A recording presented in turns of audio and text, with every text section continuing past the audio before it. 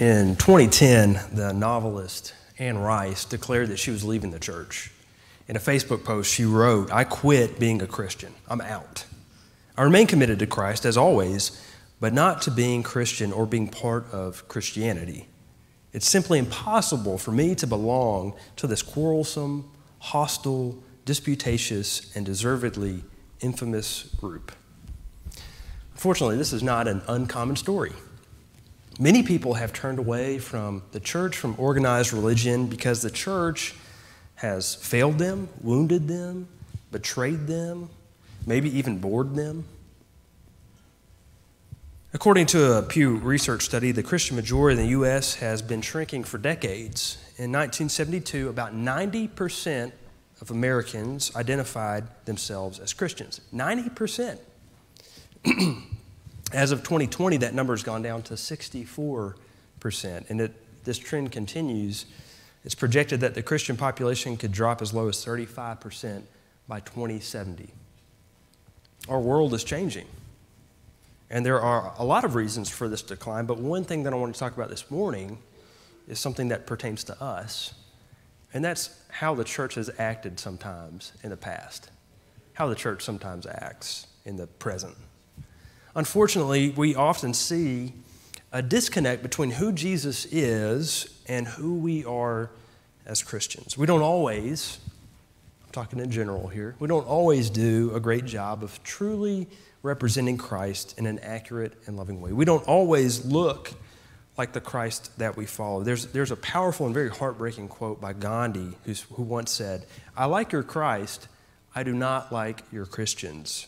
Your Christians are so unlike your Christ." In this new sermon series, Discovering Jesus as Friend, Teacher, Savior, Lord, Way, and Presence, we're going to be looking at this question: who is Jesus really? And what does it mean to actually follow Jesus in our daily lives? And I think one of the best ways that we can answer these questions is by talking about how we experience Jesus as Christians. It's an opportunity for us to discover who Jesus is, what Jesus means to us, and how that makes an impact on our lives. So this morning we're kicking off our series by talking about how we experience Jesus as friend. Scripture lesson comes from the Gospel of John, chapter 15, verses 12 through 17. I invite you to stand as we hear God's word this morning.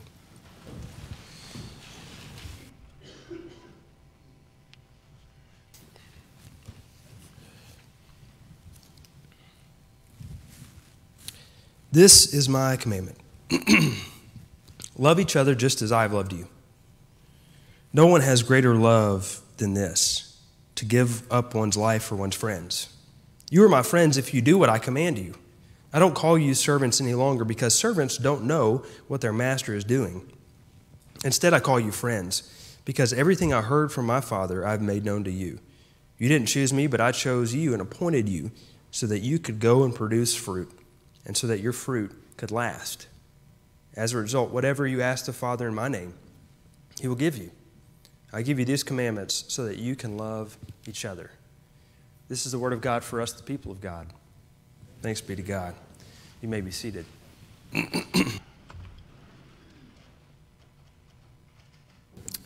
Miss Marcia was my Sunday school teacher when I was a kid, and if you can't tell, Miss Marcia is the one on the right. That's me in the overalls on the left. And Miss Marcia was an amazing Sunday school teacher because she used this advanced piece of technology called a felt board. And she would take these cloth figures and she'd put them up on that felt board to talk about the different characters in the Bible. And she would tell us, children, all of these different stories from the Bible. She'd tell us the story of Jonah and the whale, of Noah and his ark, of David and Goliath. And of course, she told us all about this infamous, this mysterious, this strange, this incredible character named Jesus. And I remember one of the most important lessons I learned from Miss Marcia was when she gathered all of us children around in a circle on the carpet, and she put that felt Jesus on that felt board, and she said, "Did you know that Jesus is your friend.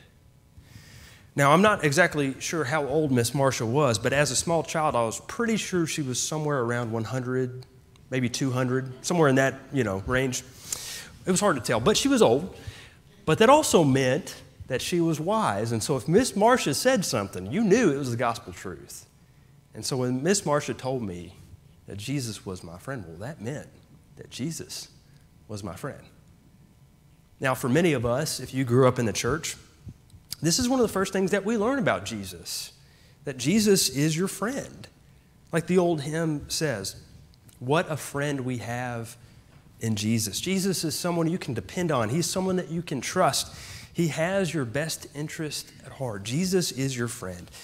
And this idea of Jesus as friend might seem simplistic or juvenile or maybe even a little childish, but it's actually foundational to our understanding of who Jesus is and how we experience Jesus in our lives.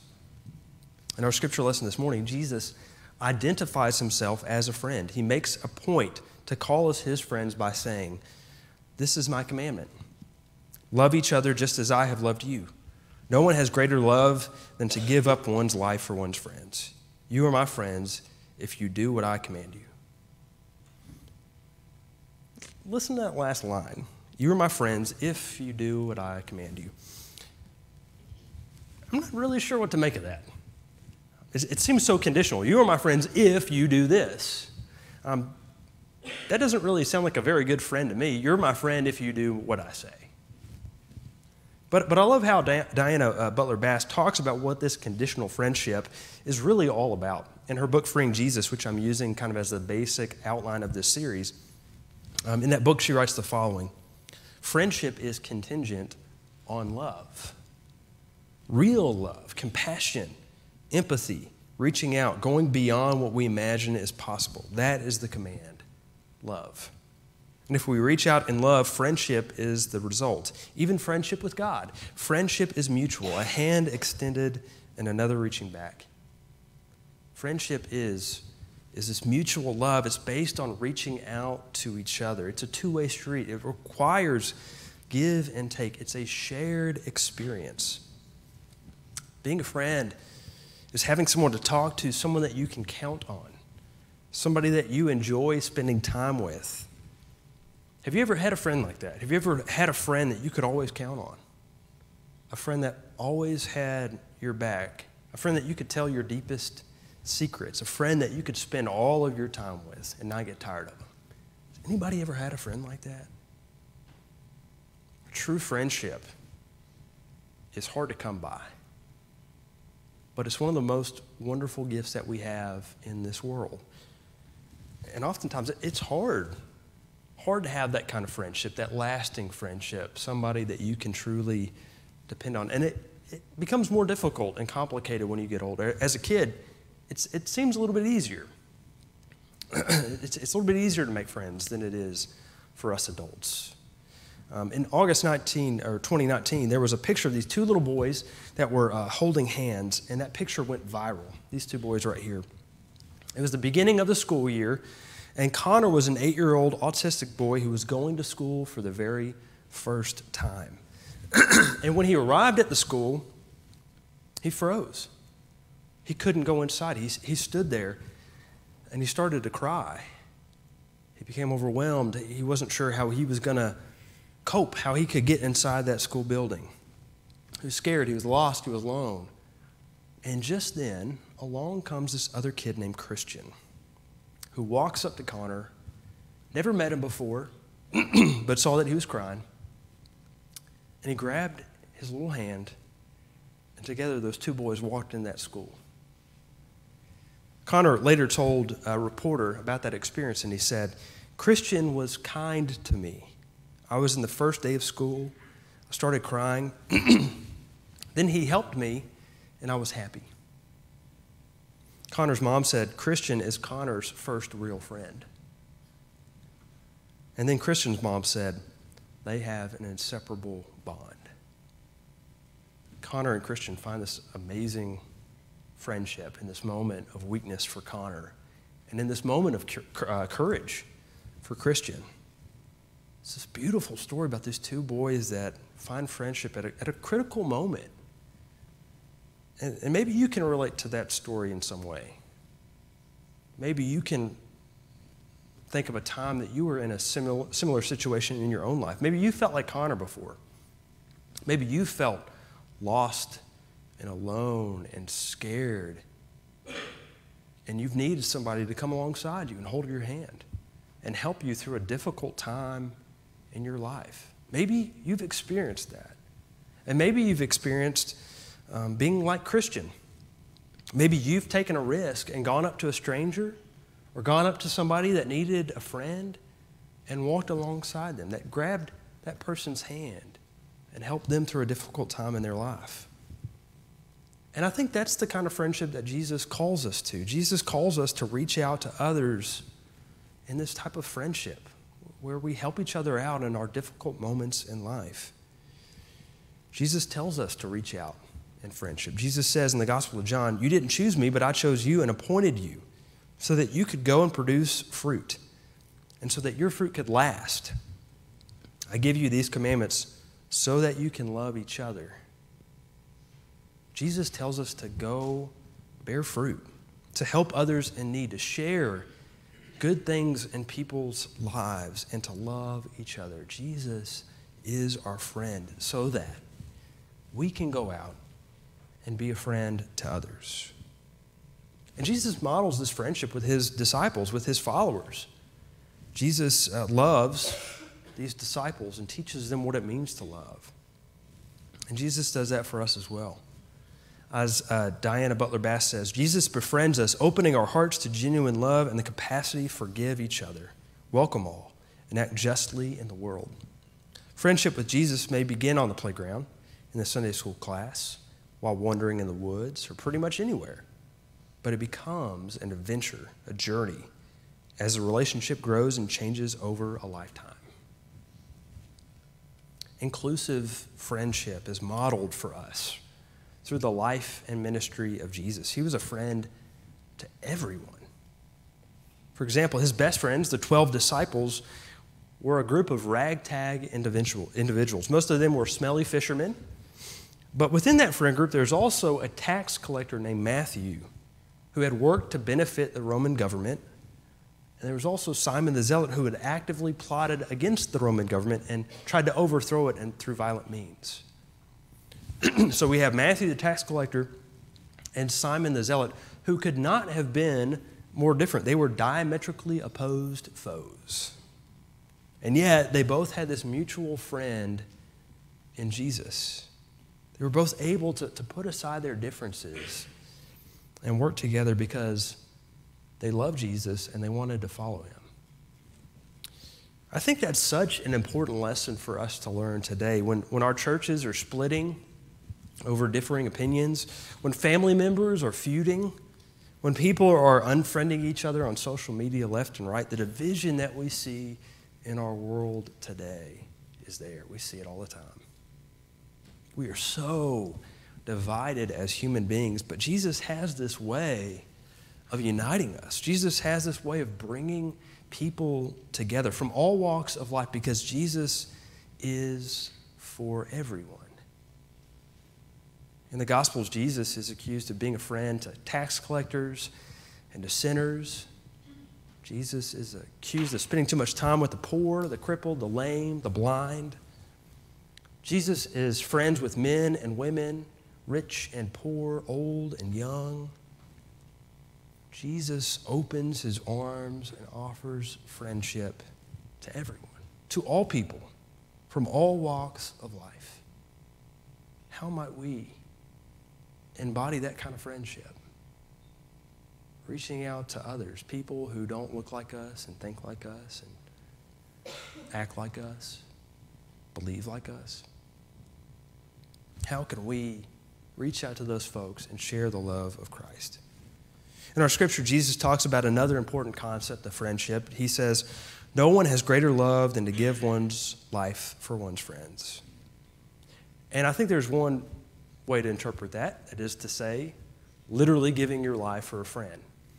But if you're in this room today, you've probably not had that opportunity to give up your own life to help a friend, literally. But I think there's other ways that we can interpret that passage as well. We don't often have that opportunity. But there's a lot of ways that we can lay down our lives for the sake of friendship. For example, I think we're called to lay down our selfishness. I think we're called to lay down our isolation and our independence and our stubbornness. I think we're called to give up our selfish wants and desires in the name of friendship. My favorite television show of all time is The West Wing. It's an older show, maybe you've seen it. But there's this great episode called Noel. And in that episode, the White House Chief of Staff, Leo McGarry, is talking to another person, Josh Lyman. And he tells this story. He says, this guy's walking down the street, and he falls into a hole. And the walls are so steep, he can't get out. And along comes a doctor. And the man yells up, and he says, hey, doc, I'm stuck down here in this hole. Can you help me out? The doctor writes out a prescription and throws it down in the hole, walks on. Then along comes a priest, and the guy shouts up, hey, Father, I'm stuck down here in this hole. Can you help me out? Well, the priest writes out a prayer, throws it down in the hole, and walks on. Then a friend comes by, and the man shouts up, and he says, hey, Joe, I'm stuck down here in this hole. Can you help me out? Well, Joe jumps down in the hole. The guy says, what are you doing? Now we're both stuck in this hole. And Joe says, yeah, but I've been down here before, and I know the way out. Are we willing to jump down in the hole? I think we're far more willing to be like the priest and say, oh, I'll offer you a prayer. We're more likely to be like the doctor and say, hey, there's this great medical treatment, or why don't you try these pills? But sometimes we need to jump down in the hole. And I'm saying this as much to you as I'm saying it to me. How can we as a church truly enter into people's lives? Jesus exemplifies what it means to be a friend by giving up his life for us. As Jesus once said, no greater love than this, than to give up one's life for one's friends. Jesus loves us enough that he humbled himself, walked alongside us in the flesh. Jesus loves us enough that he stooped down to our level and came in human form. Jesus loves us enough to take the punishment of our sin. Jesus jumped down in the hole, and he showed us the way out. Thanks be to God. Let us pray. Loving God, call us together as your people, as friends. Transform us with your love. Transform our hearts so that we may generously love you and your people. Transform our eyes so that we may see your grace. Transform our hands so that we may serve others. And transform our spirits so that we may be the body of Christ. As your people, we are gathered here to worship, and we are sent out to serve. You have been a friend to us, so help us to go out and be a friend to others. Amen.